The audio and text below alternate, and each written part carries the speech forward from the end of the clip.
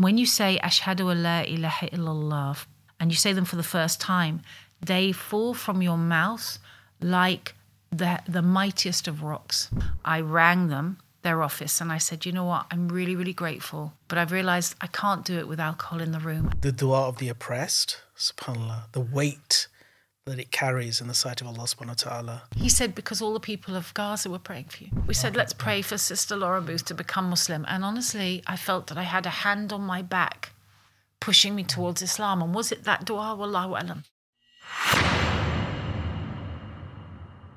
Assalamu alaikum wa rahmatullahi wa barakatuh, and welcome to podcast here on Islam Channel. Every episode we have a guest who is really changing things up, somebody who is adding tremendous value to our community, and somebody who's perhaps we don't know too much about, but really if we were to delve deeper and dig deeper into their lives, we'll see how important they truly are to the work that's being done currently in the community. Now, today's episode is no different. Today we have Sister Lauren Booth, who is an actor, an author, an activist, a broadcaster, a journalist, and social media influencer. And she has been dedicating her time to creating space for authentic Muslim narratives.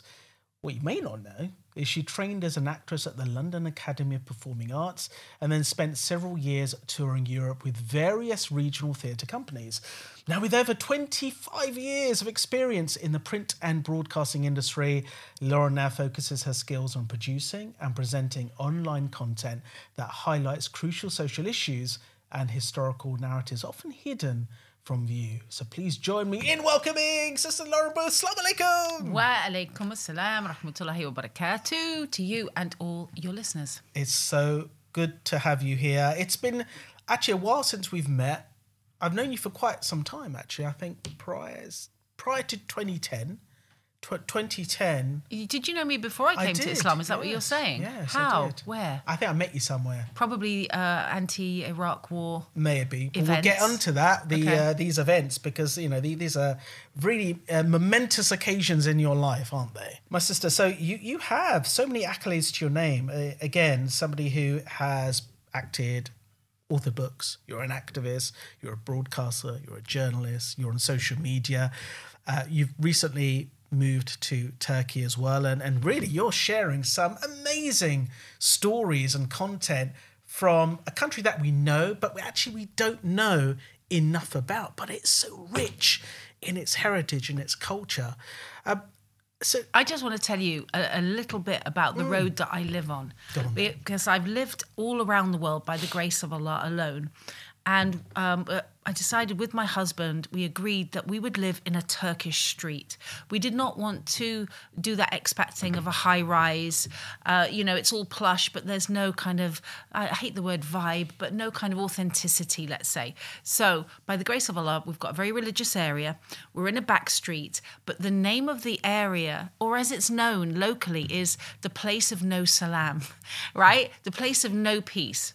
Why is it known as the place of no peace? Because there's a certain poverty community there, and there's a lot of noise at night, and there's a lot of noise during the day, and we love it. It's really fascinating because we're learning about the culture of life. So, for example, I'll look out of my window at the building opposite, and you will still see from the top floor hampers being lowered down on ropes by old ladies who get their bread delivered that way because they still don't have elevators. And then there's the cat life. There are 1,000 cats in our road, and it all looks charming in those lovely videos on Instagram. But at night, the fights and the madness and the mayhem that they bring. The seagulls, we've had battles with seagulls. And then there's the guy who comes round, the rag and bone man of the 21st century, and he makes this sound, Eddie Fedibo, and he does that from 6 a.m. to 11 at night. And at the end of our road is Karachi Ahmet, which is the largest graveyard in Istanbul, if not the whole of Turkey. 1 million souls are buried there. Just get your head around that. City of the dead, including wives of some of the sultans, including some great scholars and clerics. And it is a wonderful place to walk and to consider where we are and where we're going. That's our area. So it's the old and the new. It's not dissimilar to Ilford, really. Yeah, it is. It's Ilford. Place of no peace, rag and bone men, cats screaming and fighting at night time. You're right. But we have Amazon delivery, so that's probably something you may not have right now. Yeah. Has that made it there down your street? I don't try to use Amazon. Try not to, yes, absolutely. There's certain things that, we shouldn't tolerate, right? Mm-hmm. Sometimes the traditional life is always the best, isn't it? But we'll get onto that because we talked about technology earlier as well. But I'd like to go back because I understand that you started journalism back in 97. So this is at least, 13 years prior to... Mm-hmm. Converting to Islam. So tell me, how did you get into journalism? Was it something you wanted to do? Did you always have an interest in journalism? Well, look, I trained as an actor, and acting is the most amazing calling. My dad, who was an actor, always told me... Your dad is a famous actor. Famous actor. I mean, this is just not just anybody. Let's put it this way. He was the Brad Pitt of 1960s and early 70s Britain. And this is Anthony Booth, also known as lovingly Tony Booth. Tony Booth, yeah. Women would fall faint in the street when he walked past, and I'd be holding his hand as a 7-year-old. I can understand. He was a handsome man, let's put it that way. But he always said to me, look, kid, if you want to become an actor, know that it's a vocation, not a vacation. Because we are as essential to the life and the spirit of a nation as nursing. Because we are the ones who tell the stories that matter, and we spiritually nurture the nation. And so take it seriously. And he said, if at any time you're not willing to die in a garret for your art, leave, because somebody else behind you is. So I trained as an actor. I did some small tours here and there. I did, a couple of walk-ons on EastEnders and things like that. And it really wasn't getting anywhere. And so I thought about my dad's words. And I also thought, you know what? Being unemployed is horrible. And am I really going to sit the rest of my life waiting to play a single mum with 2 lines on the bill, as it was back then, right? Or whatever is the current series. I thought, I'm sure I've got something more in me, and I'm really interested in politics. So I retrained. I was an early retrainer, and I did a night course in journalism, and I lasted 6 weeks before getting kicked out. Why did you get kicked out? Why did I get kicked out? Because I wrote my first interview, and it was an interview assignment that we had. And the lecturer said, Lauren, let me speak to you. And at the end, she said, this is brilliant. You can write. You're obviously politically connected, so you can get into Fleet Street. She said, please don't waste your time. I've got nothing to teach you. Go out and get a job. Isn't that amazing for a lecturer to do that? And I did. I went in and I started when Princess Diana died. That was in 97. 97. Yes, I did a story for, I think it was it the Sunday Mirror, about the lookalikes. The Diana lookalikes not having jobs. So embarrassing. But you have to start somewhere, right? It was such a naff piece. It didn't even make it into the Sunday Mirror. But I was on the roll. Got to start somewhere. Yeah, absolutely. So at that point, how long did that last? That your time at that paper? That was just a training. That was just about 6 weeks. And then the Evening Standard offered me a column about a girl about town. It was very much ladette culture. And I was like, I was hanging out with Zoe Ball and people like that in various... Everybody saw me and everybody knew me. And I was doing interesting things. So that's easy to write about if you understand words. But you said people knew you, but why did they know you? They knew me because I was related to Tony Blair, but also because I was noisy and gobby and always opinionated and always, turning up at protests and being passionate.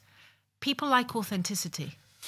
Yeah, success for me has always been being authentic and true to your voice. It's not about numbers on a sheet. So while you were, as a journalist, being related to Tony Blair, obviously as his wife is your half-sister, I understand. But then at the same time, you're somebody who was known in their own right, as somebody who's quite outspoken, opinionated, an activist. How did you care how, or did Tony actually care? I'm going to call him Tony, but did he care at all about how you were coming across and I suppose how you were acting in public life, and almost openly you were protesting against him and his policies at the time, because this is where we were coming towards the Iraq War. With the benefit of distance, I can see that actually I think Tony and Cherie were trying to protect me, because they could see that I was really naive, although I was around 27 years old. I know I was 30 in 97, gosh, but I wasn't part of that Fleet Street world. And they wanted to eat me alive. They wanted me to, one, bash the Labour government, and two, be humiliated and humiliating. I couldn't see that at the time. I'm like, oh, Piers Morgan, what a nice guy. He's a bit of a laugh. And so it's, and I always thought that there was a certain amount of venom there and I wouldn't trust them. But everybody, I couldn't see the woods for the trees. I couldn't see other people's criteria. And that's a level of naivety. It's very dangerous. I do remember around 98, 99 at the Labour Party conference, at a bar, Auzu Billah, with Piers Morgan and, what was his name? David somebody, who was the head of The Sun at the time. And the editor of The Sun looked at Piers Morgan and said, he looked at me and he said, I can't wait to write about you and splash you on the front page because we're going to annihilate you. This is people that you're... He said that to your fans? Yeah. And I turned to Piers and I said, you wouldn't do that to me, would you, Piers? And he said, absolutely not, Lauren. I'd call you first for your side of the story. Well, he showed his true colours as of recent, hasn't he? Right, and so you start to get a feeling of, I'm out of my depths. And I say, and for a good 5-6 years, I was out of my depths, trying to learn my craft, trying to do what was true and useful with my voice that had accidentally found me by the grace of Allah, but in amongst the sharks. It's perhaps a strange question, but do you think people trusted you? Because again, the reason why I say that is for somebody who is so connected to a leading political figure, as did they trust that these were your genuine feelings and sentiments, or do you feel that you were just rebelling against somebody you just didn't like? No, I don't think it's about me. I think in that world, who is genuine? What does that even mean? Everybody either has a wish to be in a position of power or wealth, and preferably wealthy with power. And they will do what they need to do to get to that place. And so the way that is delineated is people just kind of, when you see these sci-fi movies, it's like, I don't know why I did that kind of closing doors. That's a Starship Enterprise.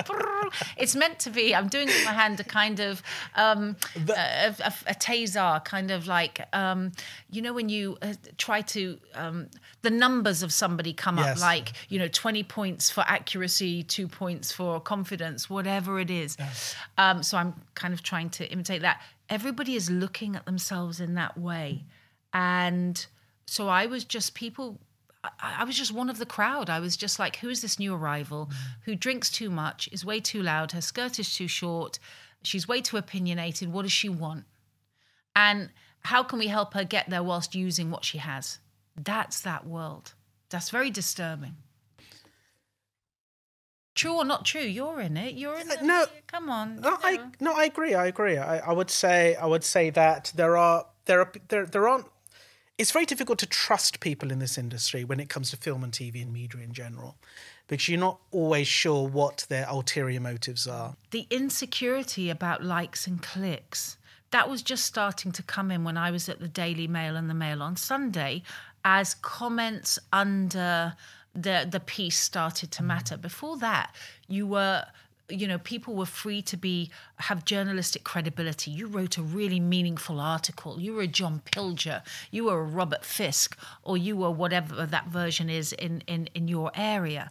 And it didn't matter in a way what other people said, as long as you had good accuracy and good respect in your circle, right? Then it became, why are the public having the right to comment on this? And then it became, the public comments influence what you say. Mm-hmm. And I know a lot of people who know of you but don't know enough about you will always want to be asking that question around, where did your first exposure to Islam, when did that happen, and how did you view Islam as somebody, approaching 2010, which is the year in which you became a Muslim? What was your view, and how did you feel about Muslims and the community? I think it's really important to acknowledge that even today, most British people know nothing about Islam, and many don't care to know. So I went to a girls' school in North London called Copthall, and we did that usual kind of interfaith sort of religious studies, and they would have done 2 weeks on Hinduism and 2 weeks on Islam, and so it kind of gets confused because you've got Asian girls in your class, and they all have long hair, and they all have weird names. I'm putting this into a 1970s, 80s context, by the way. I can hear my daughter going, "Don't say that, it's racist." Clearly not racist. It's your observation of the time, of course. Now. Okay, so I'm observing from a past viewpoint, because you asked me about my past. I didn't get that there was a difference between Hinduism and Islam. It all seemed alien and foreign and probably quite colourful, and meant that girls had to get married young, probably become doctors as well, and they ate curry. And that was my view on Islam until about 2003. Until 2003? Yeah, maybe. Oh, yeah, my goodness. Actually, maybe until 9/11.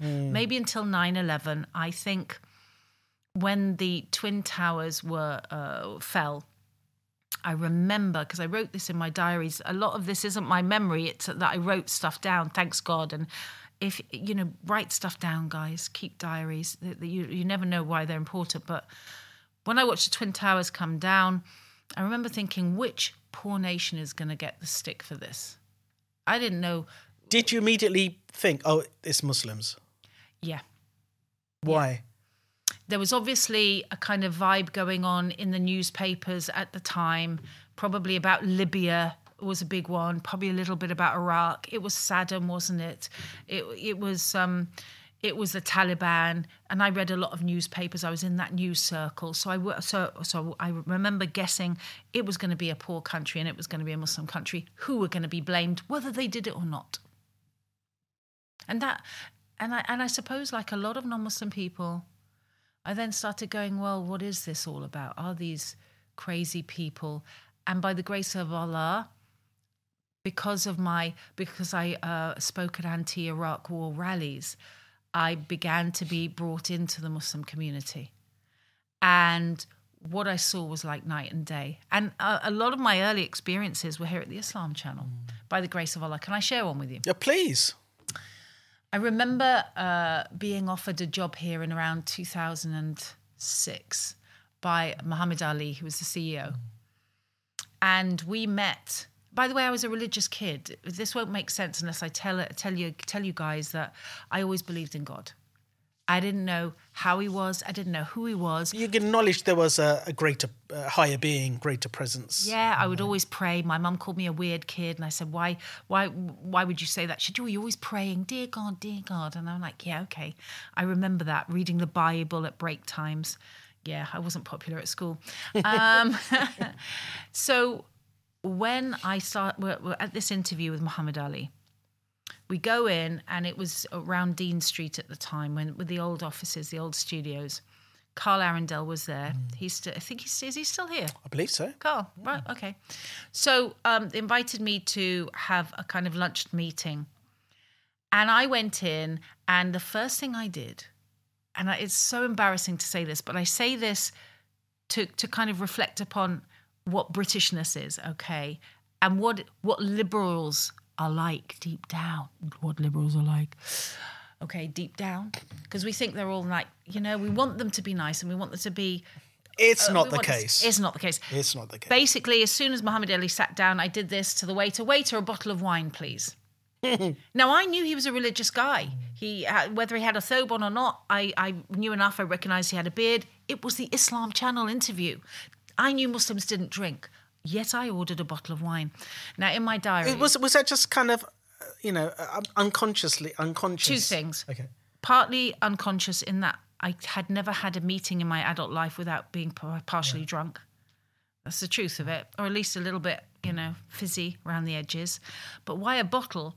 I thought, well, I'm going to show them that I don't have to be Muslim. And if they want me on board, I was basically Julia Hartley-Brewer. Oh, God. Oh, God. Wow. I thought I was liberal. Looking back at it now. Allah. May Allah subhanahu wa ta'ala, honestly, from changing you from that to this, alhamdulillah. It's crazy, isn't it? So Muhammad Ali, he very politely said, and this is how we can change people's hearts with our authenticity, with our reality, with putting Allah first. He said, Miss Booth, before you have your wine, I have to say, as a Muslim, I can't sit here while you drink it. But you go ahead, it's fine. Carl will pay. Carl went, why am I paying? He said, he's not Muslim because the Islam Channel won't pay it. And I'll just come back when you're done. And he went outside, and in my memory, it was a bit blowy, and he's on the phone, and he's out in the street, and I'm about to drink wine, and I had a stabbing heart pain. And as an actor, you're used to kind of assessing yourself. Maybe this helped me to Islam. Wallahu alam, a lot of creatives come to Islam because you do live a lot in the emotional realm. You do kind of adjust and think about yourself in that way, right? Creative. So I thought, oh, what is that pain? And I realized what it was. It was shame. And I thought, oh my God, when did that little girl who used to pray, and when did that person who wanted everybody to live freely and be okay and looked after become someone who would totally disrespect a religious person in order to get drunk? What's happened to me? So I sent the wine away, and we had the meeting. And I remember saying as well at the same time, two things. I've got two conditions about before I take this job. They wanted to meet me to be an interviewer with Islam Channel. I said, number one, don't ask me to be Muslim.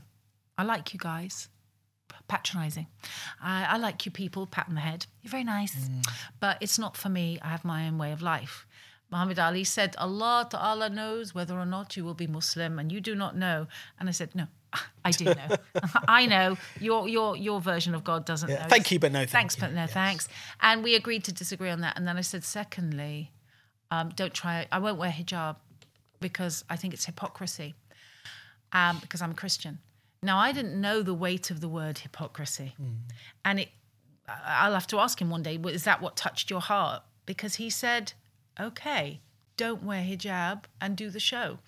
And to this day, I'm the only female presenter not to be in hijab. And look how it worked out. Alhamdulillah, alhamdulillah. So that patience with somebody who doesn't know, that accepting of who they are, but helping them through it, maybe that's the lesson here. So moving on from that, 2010 is the year in which you became Muslim. What can you tell us about the journey that led up to you taking the Shahada? Well, interestingly, because I was at the Islam Channel, I remember one night I was due to do some filming, and I was sitting in the green room, which is kind of a waiting room area. It was a bit grotty, to be honest. But anyway, they had a coffee machine, and I was getting ready to meet some kind of celebrity pals. And may Allah forgive me, get absolutely smashed. And I knew it was going to be a 4 a.m. version of life. This is about 9 o'clock at night. And as I sat in the waiting room, I looked opposite me, and there were 3 Qaris, 3 young kids, either Bangladeshi or Pakistani, I don't remember, but they had white thobes on, white topis, and they were going over the Quran. And I promise you, they were like angels to me. They had so much light about them, and they were only like 18 or 19 years old. And I looked at them, and then I went out and looked in the street. And I looked at them, and I went out and looked in the street, people smoking and getting ready on a Friday night. And I thought, these people are from God. This is beautiful. And I'm not in a beautiful state. What is wrong with me? You felt that there's some kind of inner conflict. Yeah. Between how you wanted to be and how you really felt. Yeah. Yeah, there was truth in what they were saying. And maybe, wallahu alam, it was the Quran they were reciting as well. Remember that, and that has an effect on every human heart. So what can you tell us about the time, though, the day that you took your Shahada, and maybe tell us about how your family felt about it, because you've got two lovely daughters as well. Can you tell us more about that? Well, what was funny was I was a single mum at that time. This is 2010. and I was going through a really messy divorce. It was a very difficult time. And single mums, often we overshare, perhaps with our kids, but we also have nice conversations around the kitchen table. So I had 2 daughters, age 8 and 10. And because I was working with the Islam Channel, I'd come home every other day and go, oh my God, they're nice people, the Muslims. Oh, you'll never guess what happened today. And honestly, it's very simple things like somebody just, well, would you like something? How can I carry your bag? Why would you carry my bag? I'm 35 years old. What's wrong? Well, okay, just a bit of love. And I'd come through this very ugly media scene to a place of love. And I want to say this to ourselves as Muslims, and remember that when we practice sardine, the least of us is better than the best of another nation, because we're doing what we do for Allah. So it has a beauty to it. That's not to say there's no beauty in other places. I sat next to a Lib Dem counsellor the other night who made me cry. Such a beautiful human being.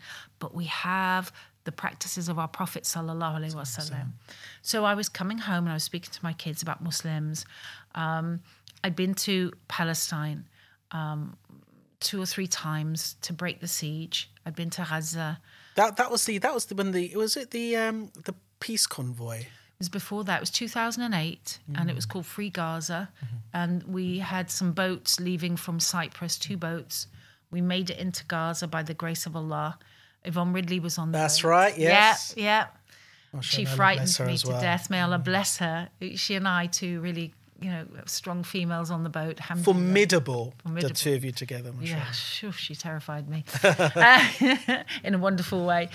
I ended up being there a month, and it was such a blessing. It was Ramadan.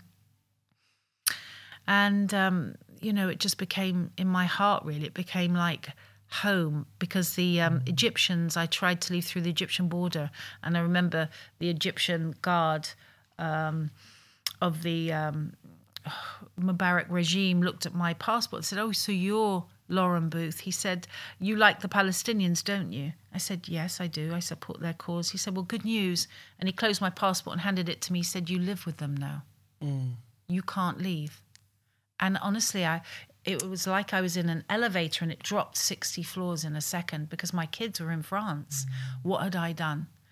And then I tried to leave through the Israeli side, and they had guns and don't come here again. It was really strange. Well, was that confusing for you? Here you're in a Muslim country, which is Egypt, and you would be expecting them to say, we're with you, we support you. Even if it's on the hush-hush, but for them to just be openly supporting the oppression, well, this individual, obviously, and giving you back. No. It was a lot of support. It completely confused me. I'm like, how can the Arabs, okay, I know there's a problem with the Israeli side, but how are the Arabs so horrible to their brothers and sisters did this make, on the other side of a wall? Did this make you question Islam, though, and thinking, hold on, this is a confusing religion? Because they don't even understand. No, because I knew they weren't doing it. Whatever Islam was, this guy wasn't doing it. So you were able to identify, actually, this is not from Islam. This is not from the faith. Yeah, no way, because that can be dangerous sometimes, because people get confused and they see, they typically say, well, look, I've seen somebody with a big beard, obviously a male, who's doing something wrong here and is Muslim, and because of that, I don't want to, or someone who's wearing hijab, they're acting in a certain way. But that will happen if you haven't been exposed long enough to the beauty and the beautiful behaviours. And remember, I had been 3.5 weeks in Gaza in Ramadan and had seen, and I thought these people were aliens. I'm like, how can you be so nice? So this experience, Alhamdulillah, Allah gave this beautiful experience, which itself perhaps was that foundation being laid for what happened in 2010. So after you became Muslim in 2010, do you feel your world changed? What changed for you? SubhanAllah. Did you feel this complete change? Yeah. Like everything changed. Everything has changed. Everything. Every cell in my body, every thought. It took time. I want to explain something, actually. When you say Shahada, and I was 44, I'd been 44 years in dunya. And when you say Ashhadu an la ilaha illallah, when you say the words Allah and Ashhadu, and you say them for the first time, they fall from your mouth like the mightiest of rocks. It's like an avalanche of stonework. They fall, and it's like a thunderclap. That's how it feels. I testify, dung, what's that sound? That Allah dung, alone, is my Lord. That's a huge statement. And as somebody who's been Muslim long enough now to skip over it, I call myself to account and say, Allah, these words, and I testify, that Muhammad, you're saying them when name Muhammad, sallallahu alaihi wasallam, when you say his name for that first time. You can only imagine what is going on in Jannah while this is all happening. Yeah, it does. It feels like that. I testify that Muhammad is the last and final prophet of Allah, a messenger of Allah. You feel that you've said something mighty and you go away with that inside you. But here's the interesting thing, that although you are a Muslim the second you say your Shahada, you're not a good person. You still have all of those years that you're forgiven. So you're forgiven. So Allah's forgiven you. So there's a lightness. There's an immense lightness, an immense need to cry and sob your heart out. I remember the day after I took my Shahada, I called Gaza and my friend Yasser Kafana. Please keep him and all our family, all the people in Gaza. He's in Rafah right now. And they just got bombed again this morning. I said, Yasser, I've accepted Islam. And he started to cry. He said, I knew you would. And I said, how did you know? Because I didn't know. He said, because all the people of Gaza were praying for you. Subhanallah. We were all praying for you. Whenever we met, we said, let's pray for Sister Laura Booth to become Muslim. And honestly, I felt that I had a hand on my back pushing me towards Islam. And was it that dua? Wallahu alam.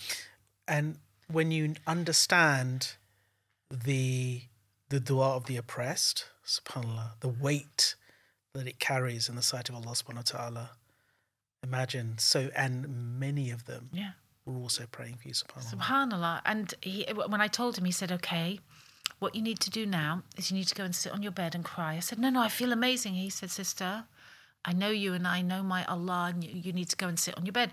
So when I hung up, I went and sat on my bed, and then it just came like a fizzing through my body. And in my memory, I cried for 6 hours. Maybe I cried for an hour, maybe I cried for 2 hours, but it was one of those long, I cried until I had no more water in my body. And it was just letting go of the past. But then you have to learn how to be. Yeah. How do you learn how to be after that? Because you still have the same habits, you still have the same friends, everything has to change, and it takes time. Alhamdulillah.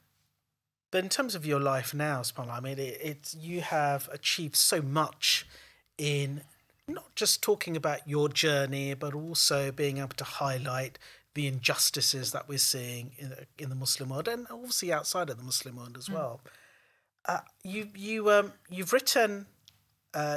a play, didn't you, which was called Accidentally Muslim, and you toured at the Edinburgh Fringe, and tell us the journey to writing that play. Why did you want to write a play? And maybe you can tell us a little bit about what the play was about. So, I wrote the play off the back of my book, which is a memoir of one person's life. And the memoir is called In Search of the Holy Land. In Search of the Holy Land. And what was a memoir? Just tell us about that first. So it's very much what we're talking about today. It's about having a celebrity family. It's about entering celebrity. It's about worshipping the nafs. It is about meeting famous people and being in a debased spiritual state. It is about honouring the promise I made. Much of my life is lived trying to honour promises I made to people in Palestine to tell their stories. They're telling their own stories now, which is brilliant. We're finally able to not need other people to speak about them, but still, I have things to say, and may Allah accept it. So, so I wanted to honour those experiences, which were not going to be shown in the mainstream, and then about taking Shahada and what it is like the day after Shahada. So that's what the book is about. And honestly, after the book had been out about a year, I woke up one morning. A lot of things happen in dreams or in a dream state. I woke up and I literally said, "It's a play, you fool." I went, "What?" What the word? You said that. It's a play, you fool. And whoever was in the room, I don't remember, it was a daughter, who was it? I said, it's a play. And they said, what are you talking about? It's a play. The book is a play. It's not a book, it's a play. Okay, I get it. And so that was December 2018. Maybe the book had only been out a few months. And January, I met a Muslim director, and he said, I'm interested in this. And we had, and you'll know how hard this is, August is the Edinburgh Fringe. So you've got to write it, rehearse it, fund it, fundraise for it, and get a place at the Edinburgh Fringe. People start years in advance. And when did you start? We started in January 2019 January, and by for August. Oh, well, that's a very short time frame. It was miracle after miracle. SubhanAllah. It was miracle after miracle. So we finished right. I started inviting Muslims to invest in it, as it was going to be a dawah effort at the Edinburgh Fringe. In that, it was communicating things about Islam and conversion that people won't have heard before. And get this, one of the biggest venues in the whole of the Edinburgh Fringe got back and said, we'd like you with us. And I said, that's great, fantastic. And then the next day I realised, oh no, I've signed up to be in a room with people with alcohol, and I'm going to be reciting Quran. You cannot halalify haram. You cannot make that okay. You can't make it okay. I'm going to be sinning, pretending it's a good deal. I'm going to be sinning. So how did you undo it?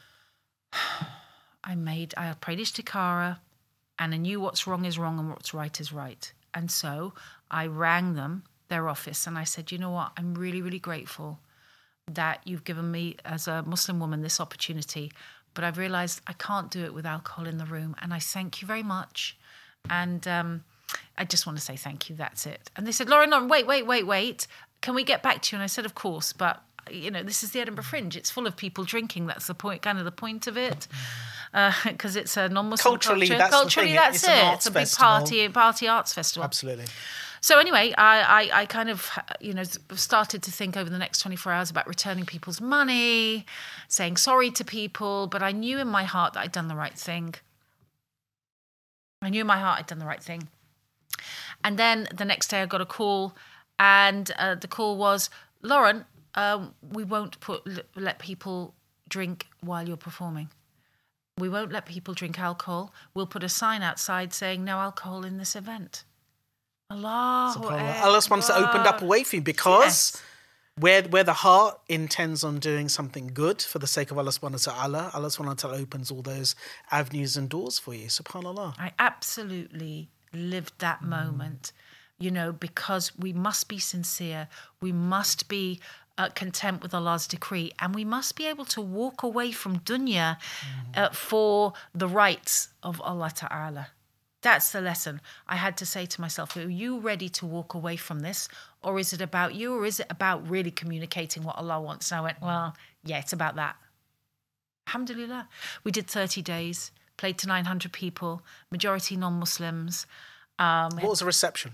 How was it received? Brilliant. I'll tell you what. What's his name? The Catholic Lawson. Not Dominic Lawson. What's the Lawson? Who is the arts critic for the BBC? Mm-hmm. Oh, come on, you know him. It's huge. He does his own show. He's for years, Lawson. Let's call him Lawson. Lawson, okay. Anyway, he came to see it. I was a bit nervous that night, but when you say Bismillah, and this is something we all need to continually remind ourselves, in the name of Allah, you go out on stage for His sake. I did the show, and he said something outside. He stayed behind, and he said, your dad would have been really proud. And we both had tears in our eyes. My God! So he had he been around? He must have been around at the time. He knew my dad, and knew your father as well. That's right. They met, and because again, your father was very well known in the acting world. And he gave it a lovely review in the Catholic Herald or one of the. Oh wow! Yeah. Alhamdulillah. So in this play, you were was this a monologue? It's a monologue, right? But you were performing different parts within this entire monologue. How did you feel about doing that? Because we don't see Sister Lauren as the actor, the performer? Well, surprisingly, I suddenly got a little bit nervous and thought, I haven't been on stage to act in 20 years. Who do I think I am? I haven't done this. And so I said to my director, I'm nervous. And he said, don't worry, you're not going to do any acting. You're just going to be delivering a monologue. And by the end of a month's rehearsal, he had me performing 17 different characters with different accents and, acting a lot in this show. But that's a good director. He drew them out. I even had somebody come in and teach me how to mime, mime getting on a ship. Yeah, it was all that stuff. We're doing all the kind of, it was a bit... I'm in a box. Yeah, I'm in That's a box. the door handle. Yeah. So I had to relearn some craft because it was a craft. And it was a beautiful, beautiful experience. Alhamdulillah.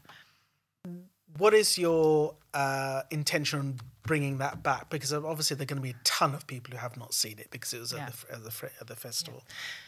Yeah. The intention is always the same.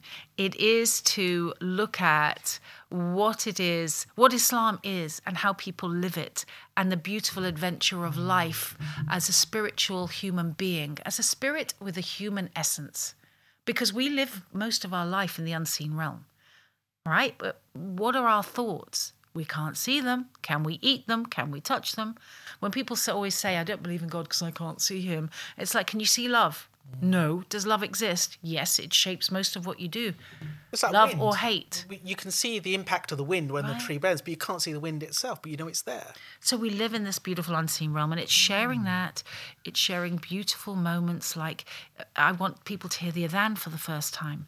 I want them to hear sections of Surah Baqarah. I want us to explore what is the oneness of God. Some of the great questions I've been asked, sometimes I do Q&As afterwards. And a Christian audience will ask, usually one very pertinent person will ask this question. Okay, you liked Muslims, but you were a Christian. What's the main difference? You didn't have to become a Muslim to love God. And I'm like, great question. The difference is this, oneness of Allah. He's not three. And there's no answer to that because it is pure Tawheed.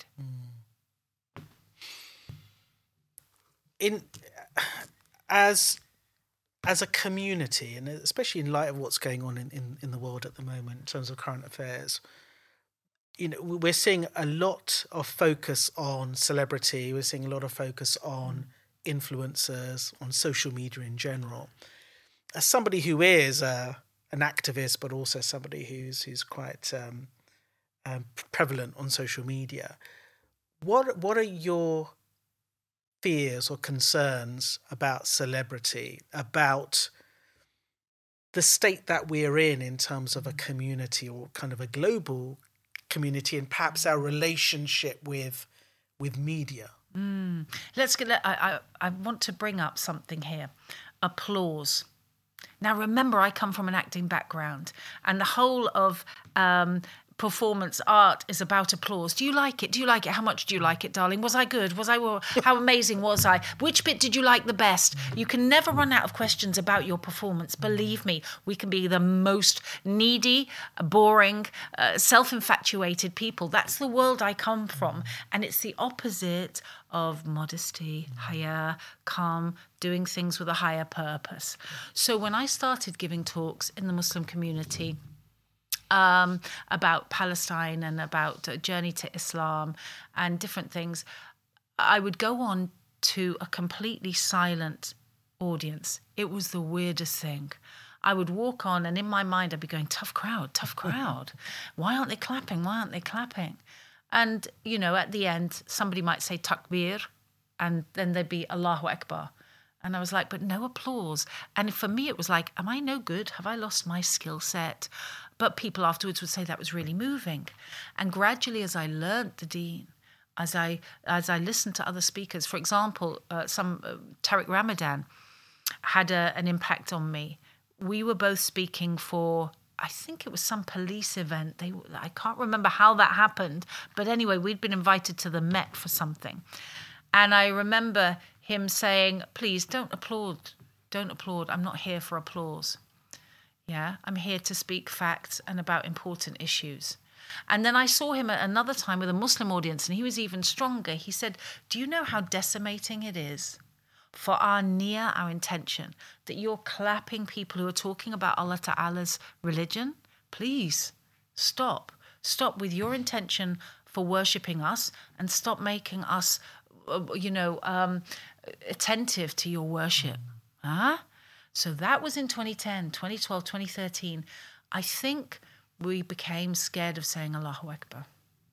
Because around 2014, I started noticing, and here we have Lauren Booth. But the reason why, no. one of the reasons for that is how Allahu Akbar has been associated with terrorism. Because when you look at reports in the media when there's been some kind of incident around the world and they've blamed a Muslim, one of the things in the report will always be the individual shouted Allahu Akbar before detonating themselves or shooting X, Y, and Z. So there is a fear that's literally has been created because we're worried about the association, but we almost have to reclaim that.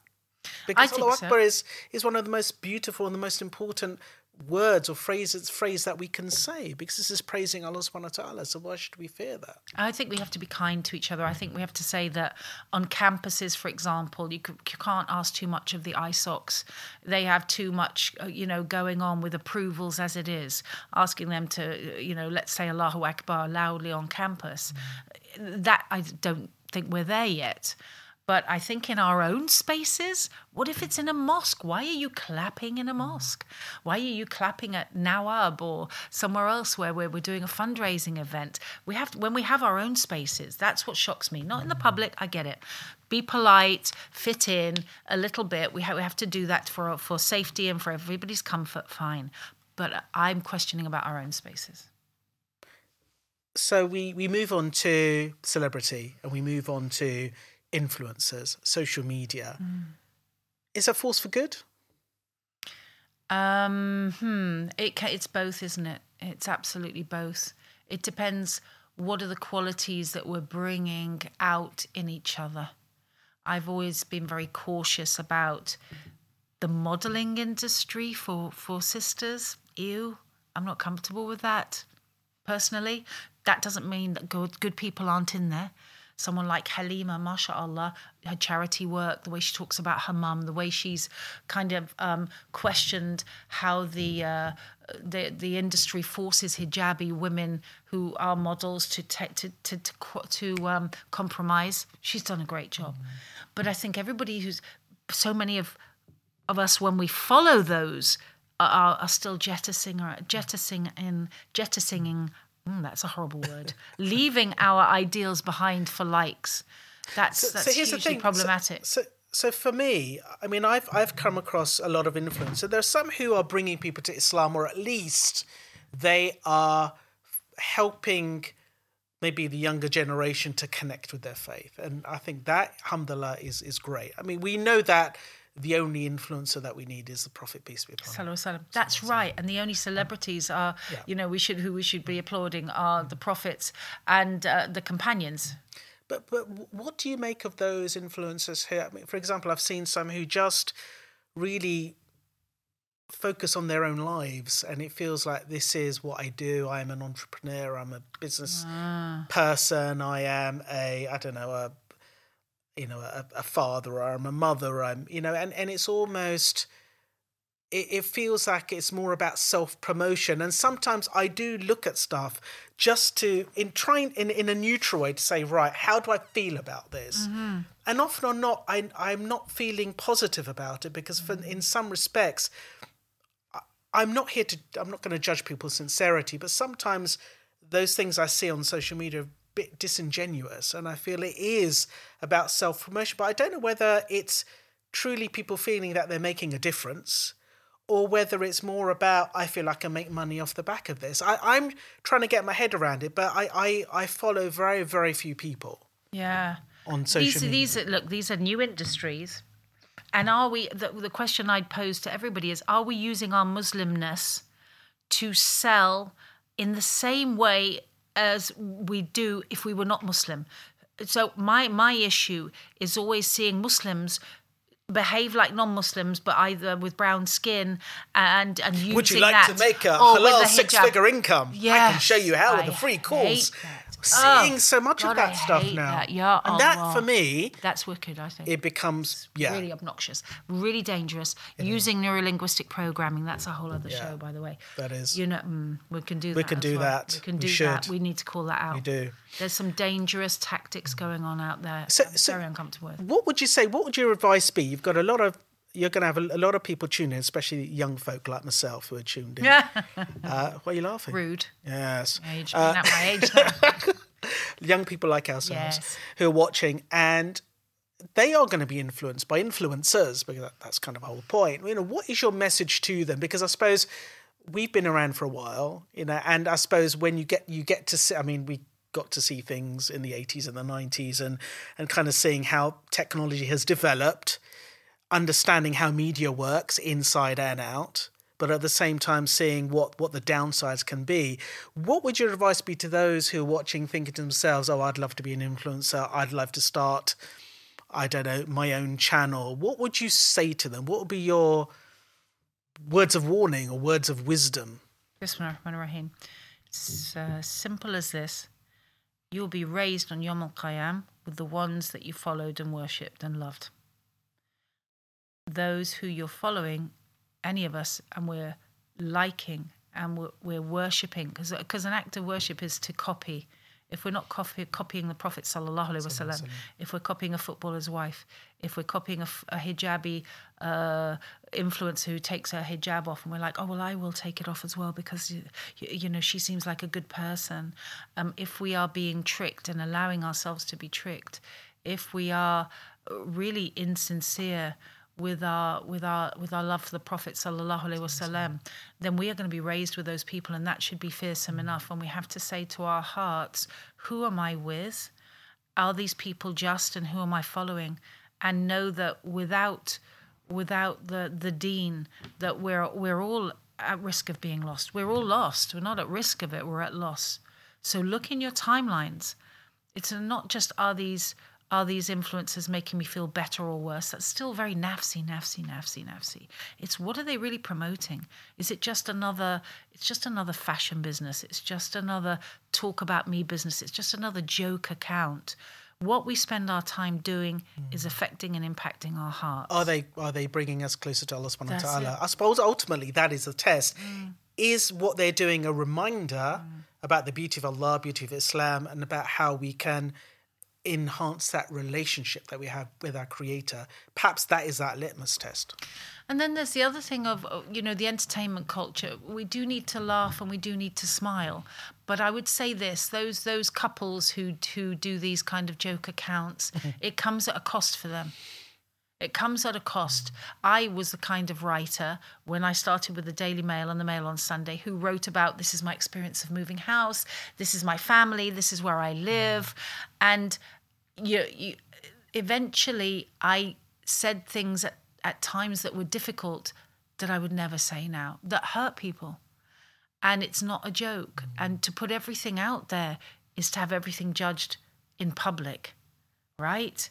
And you do start slipping off because, as I said earlier, you look at the comments, you look at the likes, and you end up being led by that and far away from your original niyyah. And imitation isn't necessarily a good thing. And I feel that as a community, we just seem to imitate and replicate.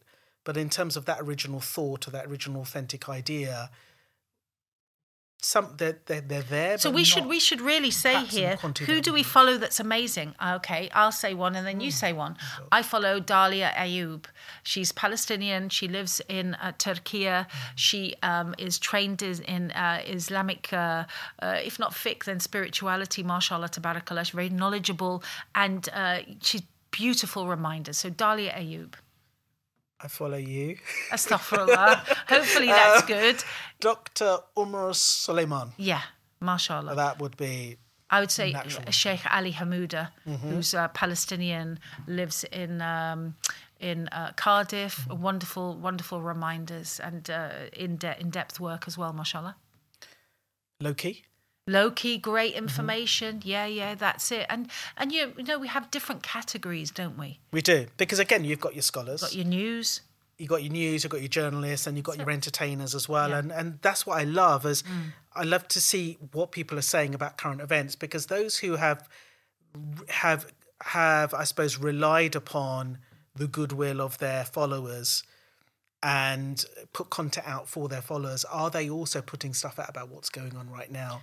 Are they putting their necks on the line? And I'm seeing that there are those who are, and there are those who are quite quiet as well. There's not a lot that's being said, and perhaps because there is a worry, perhaps because of the way that they're being funded, their part, the sponsorships.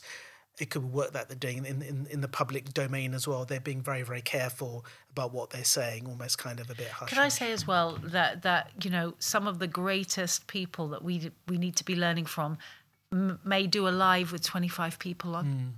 It was some of our great scholars had 4 students or 2 students, right? But their work is immortalized forever by Allah's grace. Look how many have learnt from them and have continued. Right, it's a blessing and barakah in it. I agree. I really love to learn from Sheikh Yahya Rhodas. He's an incredible scholar, mashallah, tabarakallah.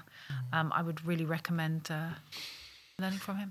Sister, what's next for you? What have you got planned? Because again, you've, with everything that you are known for, as an author, activist, broadcaster, journalist, social activist, all of that good stuff, and now somebody who is commentating on Turkish heritage as well and culture.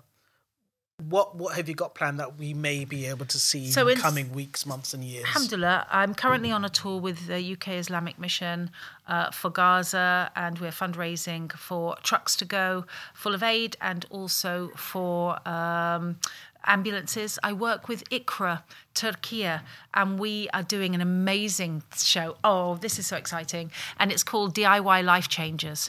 And we take a poor family out of their home and surprise them by making a completely new place for them to live. And this will be in Turkey? Places in Turkey. That first show should be coming out very, very shortly. I'm very, very happy with that. I'm going to Syria, inshallah, with Iqra, and we will be looking at the conditions for families there. Don't forget Syria. We mustn't be so reactive. The people of Gaza won't mind if we also love Syria, if we also love Yemen. Look at the Yemenis. Do they limit Myanmar? But do the Yemenis, may Allah be pleased with them, bless them and raise them, are they only worried about their starving? We have big hearts and we have a lot to give. You can see the protests that are happening in Yemen right now. Tens of thousands of people on the streets, when we know how many have died through the bombing campaigns. They've come out. Well, they're still in a partial famine. They're being bombed and boycotted, and yet they're still coming out and saying, by Allah, this is a just cause. So may we be amongst those people, inshallah. I'm going to Bosnia 3 times this year. Taking people to really see that beautiful space. And as you said, my fascination is also with the Ottomans and the adab. And if I can give one last thought, it's this. The Prophet, peace be upon him, came to teach manners.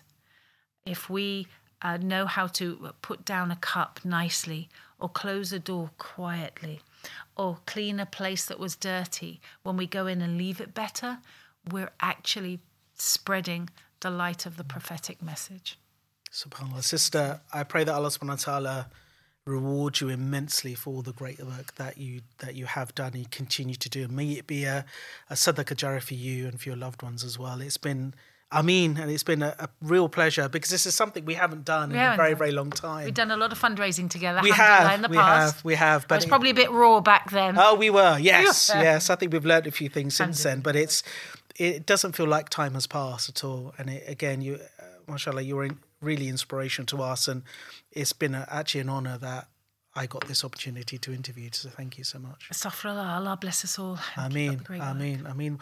That's all we have time for. Sadly, I think we could have gone on for another 2-3 hours, but alas, unfortunately, not enough tape in the camera. But this has been Podcast on Islam channel, and until the next episode, Assalamu alaikum wa rahmatullahi wa barakatuh.